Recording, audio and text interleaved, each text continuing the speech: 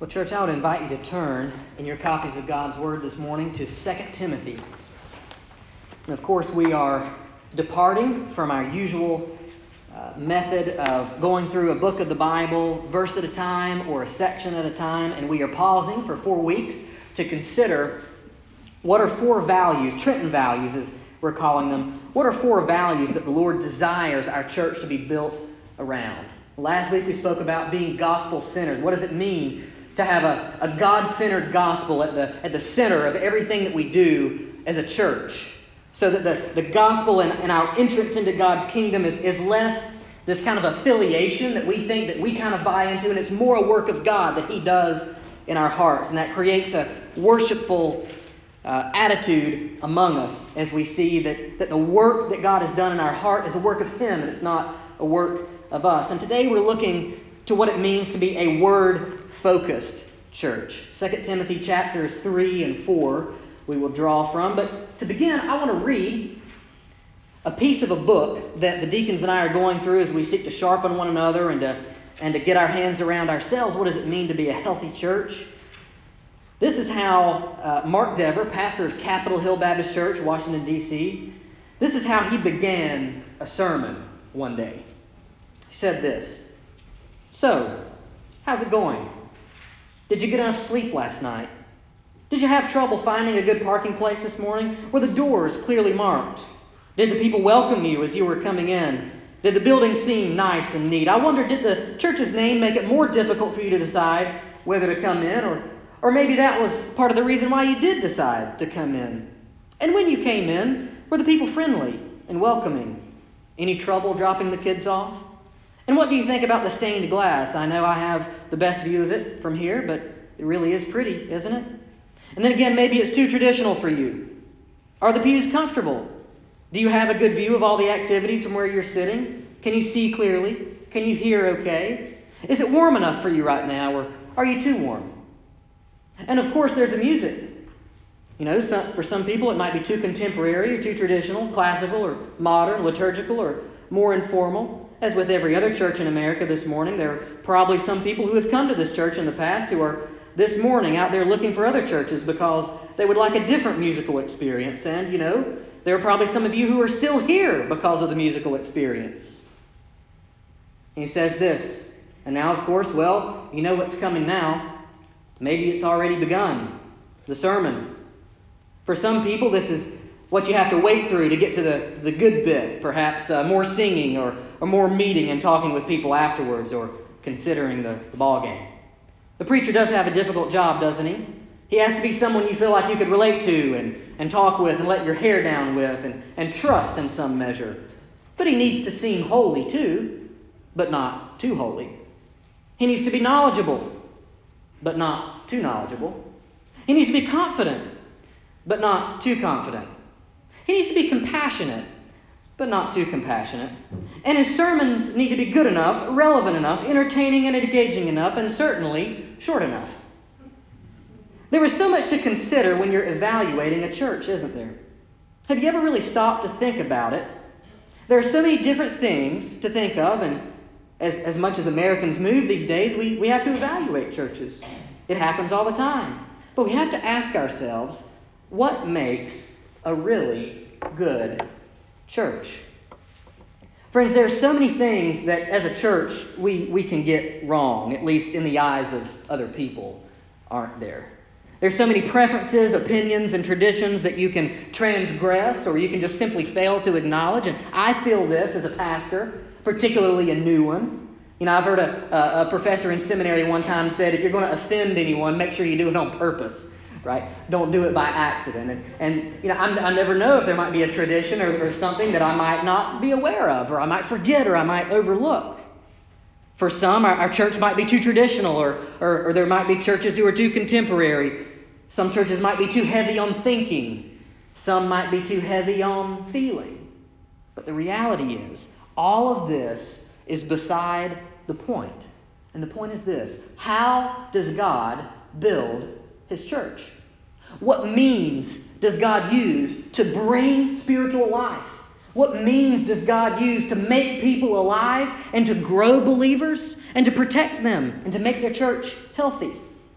Is it a mere sense of community? Surely that's important. That would be a nice thing to have. Is it a feeling of welcoming? Well, that would also be a good goal to pursue. Is it a certain list of activities or programs? Does that build the church? Friends, I think if we look to the Scriptures, we will see a particular pattern.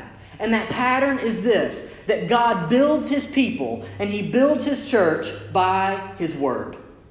The Word of God does the work of God. And if this is the case, there are plenty of things that we can get wrong or do imperfectly. There are plenty of ways we might disappoint people. But this is one area that needs to remain central. And that is that the Word of God must be our foundation. The Word of God must be central. It's the Word of God that convicts consciences and calls sinners to salvation. It's the Word of God that corrects believers when they go wrong. It's the Word of God that unites the church. It's our source it's our central point that we gather around as we pursue the Missio Dei, the mission of God. It's what unifies us as a people. So, where do we see this taught in the Scriptures? And this is why I've asked you to turn to 2 Timothy chapter 3. And we will read, first of all, verses 14 and 15. 2 Timothy 3, verses 14 and 15. After Paul has been telling Timothy to watch out for a number of different kinds of people who are lovers of money, arrogant, abusive, unholy, without self-control, treacherous, lovers of pleasure, having the appearance of godliness but denying its power. He tells them of all these traps that you can run into. Then he says this, verse 14, "But as for you, continue in what you have learned and firmly believed, knowing from whom you learned it." So it's not just about ideas, it's about the knowledge of a person, Jesus Christ. All of the truths of the Bible point to Him. He says, so continue in what you have learned and have firmly believed, knowing from whom you learned it, and how from childhood you have been acquainted with the sacred writings, which are able to make you wise for salvation through faith in Christ Jesus. In other words, it's the Scriptures. It's the Word of God that is able to do the work of creating spiritual life. It's not the arm twisting or the eloquence of some preacher. It's the Word of God that convicts hearts and that brings about change. Friends, this is incredibly important because we saw last week how great our need is. We don't have some small bridge to gap here. We have a very serious problem related to our brokenness, related to our Genesis 3 condition. The Bible says, of course, that there is no one who is even seeking after God. So what possible power could break down this hardness of heart? Could break and thaw this cold, stone-like heart and replace it with a heart of flesh? Friends, it is only the Word of God. That is all we have to offer. The Bible says no one is righteous, no one understands, no one seeks for God. But God, our hope is in this, is that God is coming after us, in God opening the eyes of our heart. But how does the Bible say this happens? Romans 10:17 says this, "So faith comes through hearing, and hearing through the word of Christ." I would also direct you, you could write this down maybe in the margin or flip there really quickly, Hebrews chapter 4, verse 12. Hebrews 4, verse 12 says this of the Word of God.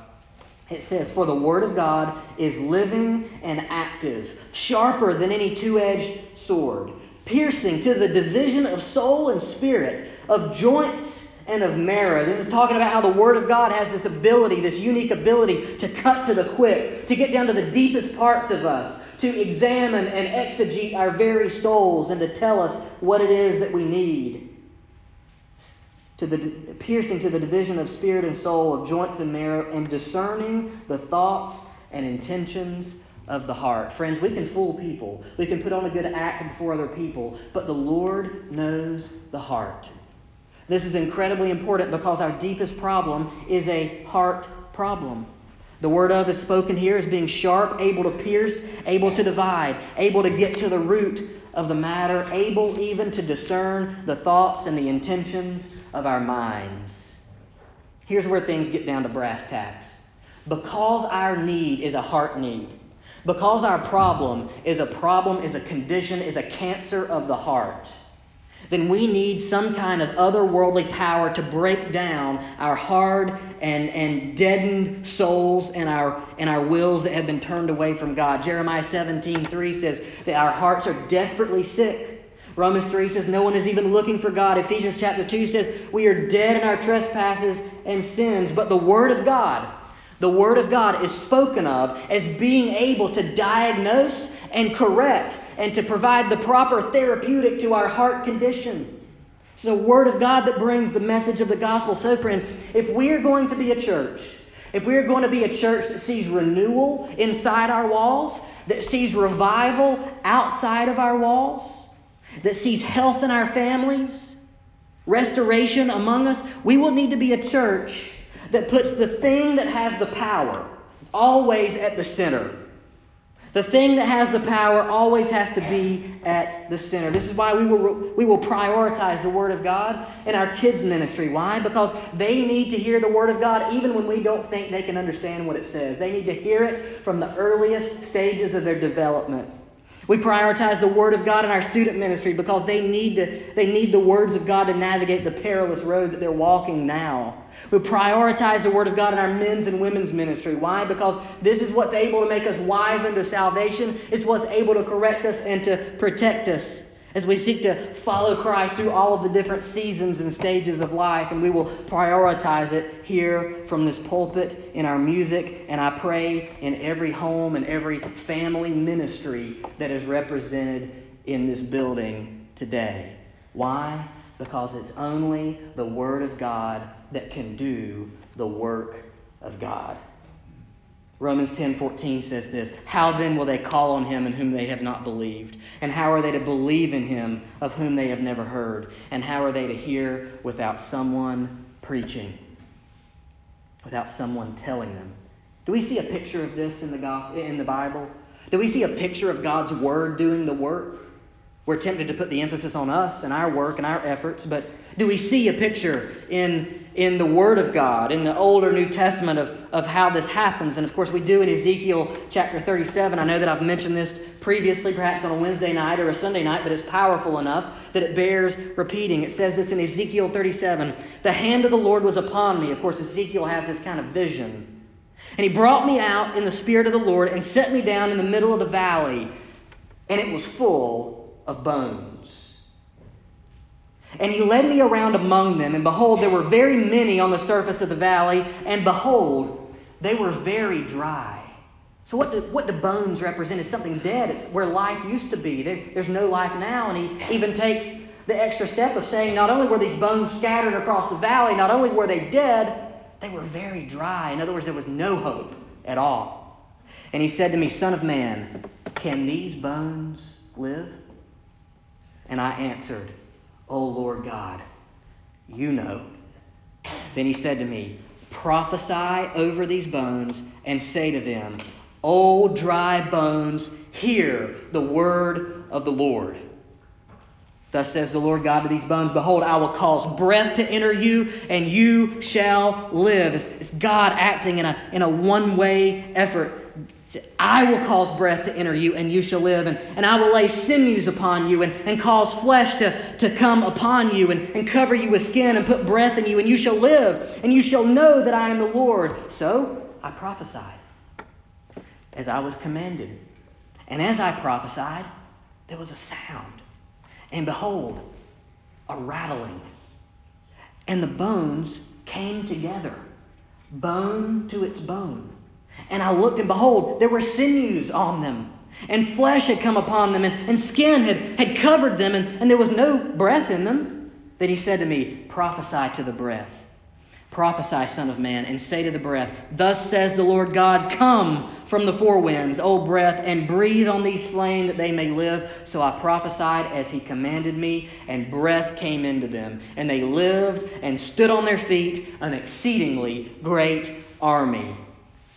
And then He said to me, "Son of man, these bones are the whole house of Israel." Friends, what hope do we have? What hope do we have that when someone enters these doors, their hearts are cold, their hearts are hard, they're turned away from God, they are in an Ephesians 2 situation, perhaps even someone today is in this condition. What hope do we have that that person will pass from death to life? It's not moral cleaning up of their house that will make them acceptable to God. It's not putting on a good show that will make them acceptable to God. It's the Word of God convicting their heart, calling them out from death to life, opening the eyes of their heart, and then they turn and repent and believe for the glory of God, and only the Word of God can do it.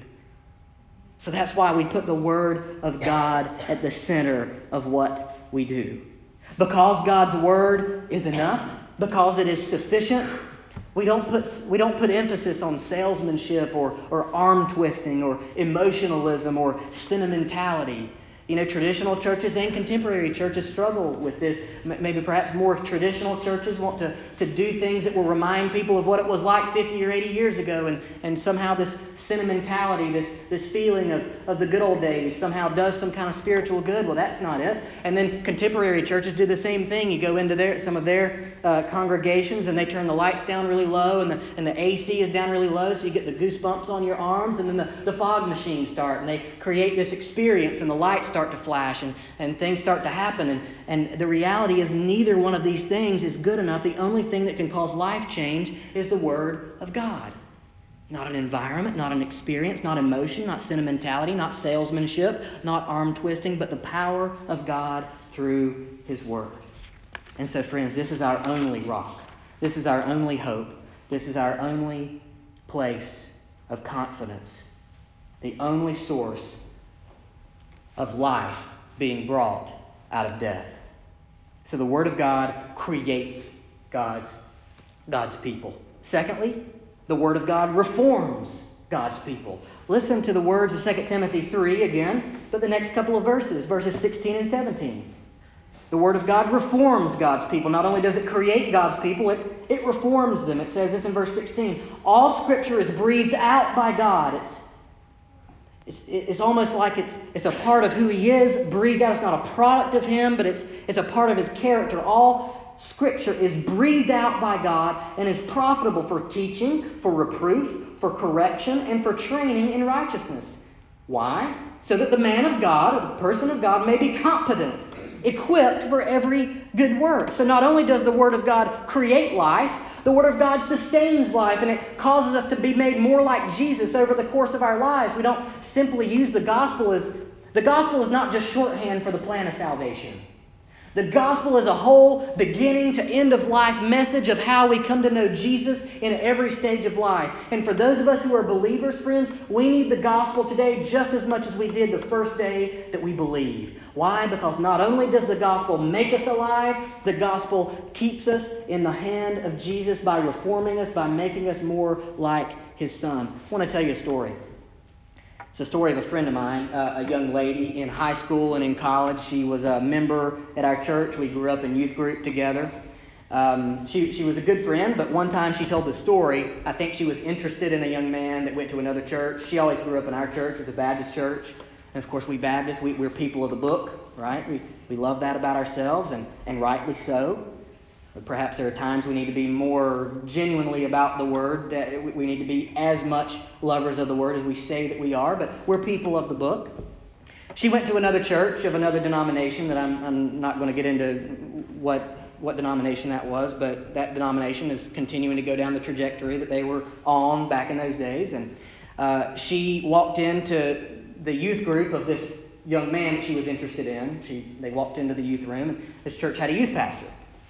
And she didn't make it about 3 or 4 steps into the youth room of this church. And the youth pastor came up and started giving her a hard time. And he said, "You must be a Baptist." And she said, "Well, I am. Why do you say that?" And he said, "Because you brought your Bible." It's worth remembering, friends, that the Reformation was a movement of returning to the Word of God.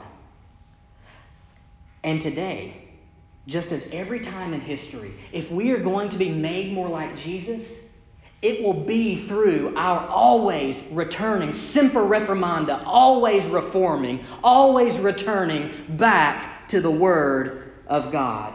Why? Because the Word of God knows our needs, and our needs extend even beyond salvation. Listen to Galatians 3:3. It says this, "Are you so foolish?" Of course, Paul laying into the Galatians here, laying it on quite thick. He says, "Having begun by the Spirit, are you now being perfected by the flesh?"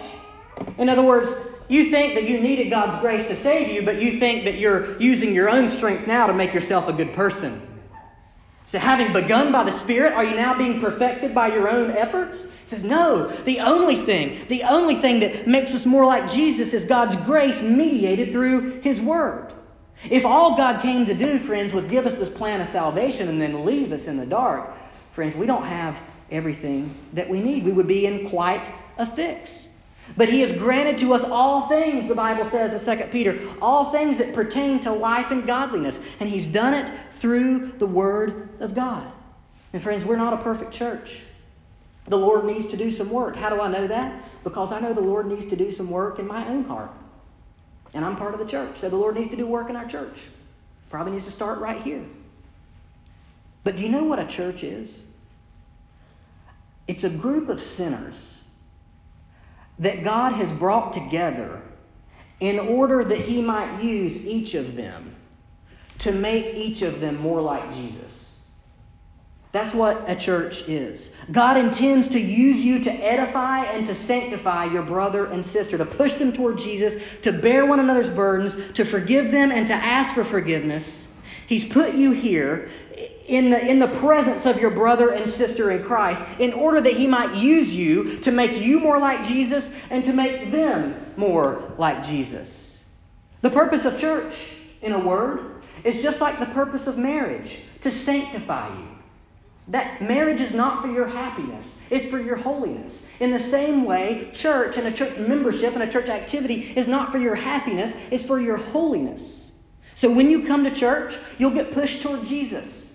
You'll have folks around who will desire to bear your burdens. You'll get encouraged. You'll get sharpened. You'll also get sinned against. And you'll probably sin against others. But it's all not wasted. None of it is wasted. Why? Because God intends to use it to sharpen you and to make you more like Jesus through the rubbing up against other sinners. So whatever it is that our church needs, and perhaps you have opinions, perhaps I have opinions, but whatever it is that our church most needs, the Word of God is able to do. So we place our confidence there. We place our confidence in the uplifting and the exaltation of God's words preached, God's words believed, recited, hidden in the hearts of every person who is a part of our fellowship. Is there a picture of this?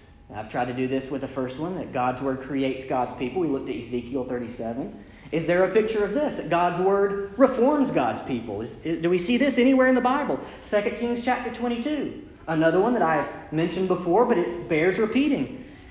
Remember the King Josiah, he came to be king at a very young age as a child. But it says in the 18th year of King Josiah, the king sent Shaphan, the son of Azaliah, the son of Meshullam, the secretary, to the house of the Lord. And he said, go up to Hilkiah, the high priest, that he may count the money that has been brought into the house of the Lord. In other words, he tells him, go down into the treasury of the temple and count all the money, he says. Find all the money and count it up.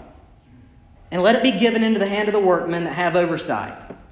And Hilkiah the high priest said to Shaphan the secretary, behold, I have found the book of the law in the house of the Lord. And Hilkiah gave the book to Shaphan, and he read it. And Shaphan the secretary came to the king and reported to the king, your servants have emptied out the money that was found in the house and delivered it into the hand of the workmen, just like you said. And then he told him, Hilkiah the priest he's given me a book. In other words, we went down into the treasure. We found all the money you were looking for, but we also found something else. We found this book. And Shaphan read it before the king. When the king heard the words of the book of the law, he tore his clothes. This act of repentance, this act of God has convicted my heart. He tears his clothes. And the king commanded Hilkiah the priest, and Ahikam the son of Shaphan, and Akbor the son of Micaiah, and Shaphan the secretary, and Asaiah the king's servant. He says, go, inquire of the Lord for me. He says, go talk to God and for the people and for all Judah concerning the words that have been found in this book. For great is the wrath of the Lord that is kindled against us, because our fathers have not obeyed this word, and have not done according to all that is written in it. In other words, the people of God rediscover the Word of God, and the Word of God does the work of God inside them. They repent, they turn, they become more like the God that they follow. The Word of God creates God's people. The Word of God reforms God's people. And lastly, the Word of God protects God's people. 2 Timothy chapter 4, the first 5 verses. I charge you in the presence of God and of Christ Jesus, who is judge of the living and of the dead, and by his appearing to his kingdom, preach the word. Be ready in season and out of season. Reprove, rebuke, and exhort with complete patience and teaching. For the time is coming when people will not endure sound teaching, but having itching ears, they will accumulate for themselves teachers to suit their own passions. And they will turn away from listening to the truth, and they will wander off into myths. But as for you, be sober-minded, endure suffering, do the work of an evangelist, and fulfill your ministry. In other words, friends, there are all kinds of dangers around us from ideas that desire to get a market share or a wallet share of your brain and of your heart. And the only way to be protected against those things, the creations of our own hearts. One of the reformers said that the human heart is a factory of idols. The only way to be protected from the false creations of our own hearts and the allures of everything that is coming from the culture is to be so grounded in the Word of God that when the world squeezes us, Bible comes out. It says this: reprove, rebuke, exhort. These are words meant for the church. In other words, you wouldn't reprove, you wouldn't rebuke someone who doesn't already claim to be a believer. You wouldn't exhort them. This language assumes that we are talking about people who already name the name of Christ. They already claim his name. It assumes also that we as a people will need correction. It assumes that we'll need correction. Friends, we are fallible. We are often led astray. Even those of us who are believers, we need the correction and the protection of the Bible ministered to our life. It says it here. The Word of God is useful for this, for teaching, for correcting, for training in godliness. In a word, the Word of God not only creates the people of God, it not only reforms the people of God, but it protects them. Why? Because there is a time coming, and I would say it is already here. It has always been here, when people will not endure sound teaching. They won't desire it. They won't have any time for it. But having itching ears, they will gather, they will accumulate for themselves teachers to suit their own passions. In other words, they will go look for somebody who will tell them what they already want to hear. And they will turn away from listening to truth and wander off into myths. The church needs to be protected from false doctrine. And most of the most dangerous doctrines and fads and beliefs around us, friends, gain so much traction because they're so popular. They seem right to us because of the pot that we've been boiled in as a culture. But Philippians 4:9 reminds us, whatever is true, think on these things. And Colossians 2:8 says, see to it that no one takes you captive by vain philosophy and empty deceit, according to human tradition, according to the elemental spirits of the world, and not according to Christ. The question we need to ask ourselves, friends, how thick is our Bible? How thick is our Bible? I'm not talking about the one that you brought in with you today. Mine's somewhat thin. Some of you may have even bought one of those. It's called a thin line. I'm not talking about the physical thickness. I'm talking about how much of it has been hidden in your heart. If the only Bible that you have is the one that you can call to mind, how thick is it? How thick is your Bible? It needs to be thick, friends, because it is the only thing that can protect the Word of God, that can protect the people of God, is the Word of God. We need to be protected from the creation of our own hearts. Many people emphasize the Holy Spirit's leading, and that's all well and good, but friends, our hearts are so fallen, and our hearts lead us astray so easily. How do we know if it's the Holy Spirit leading us to think something or to do something? How do we know it's not the creation of our own heart? Well, the reality is we test it. We test the spirits. We test it against the Word of God. Do you know that there's even an incredibly popular devotional book now that describes the author's devotions that are written down in this devotional book as the very words of God that God told the author to write down. And the author received these words from God, wrote them down in this devotional book in the first person, as if she's speaking on behalf of God. Incredibly odd, incredibly bold, but a bestseller.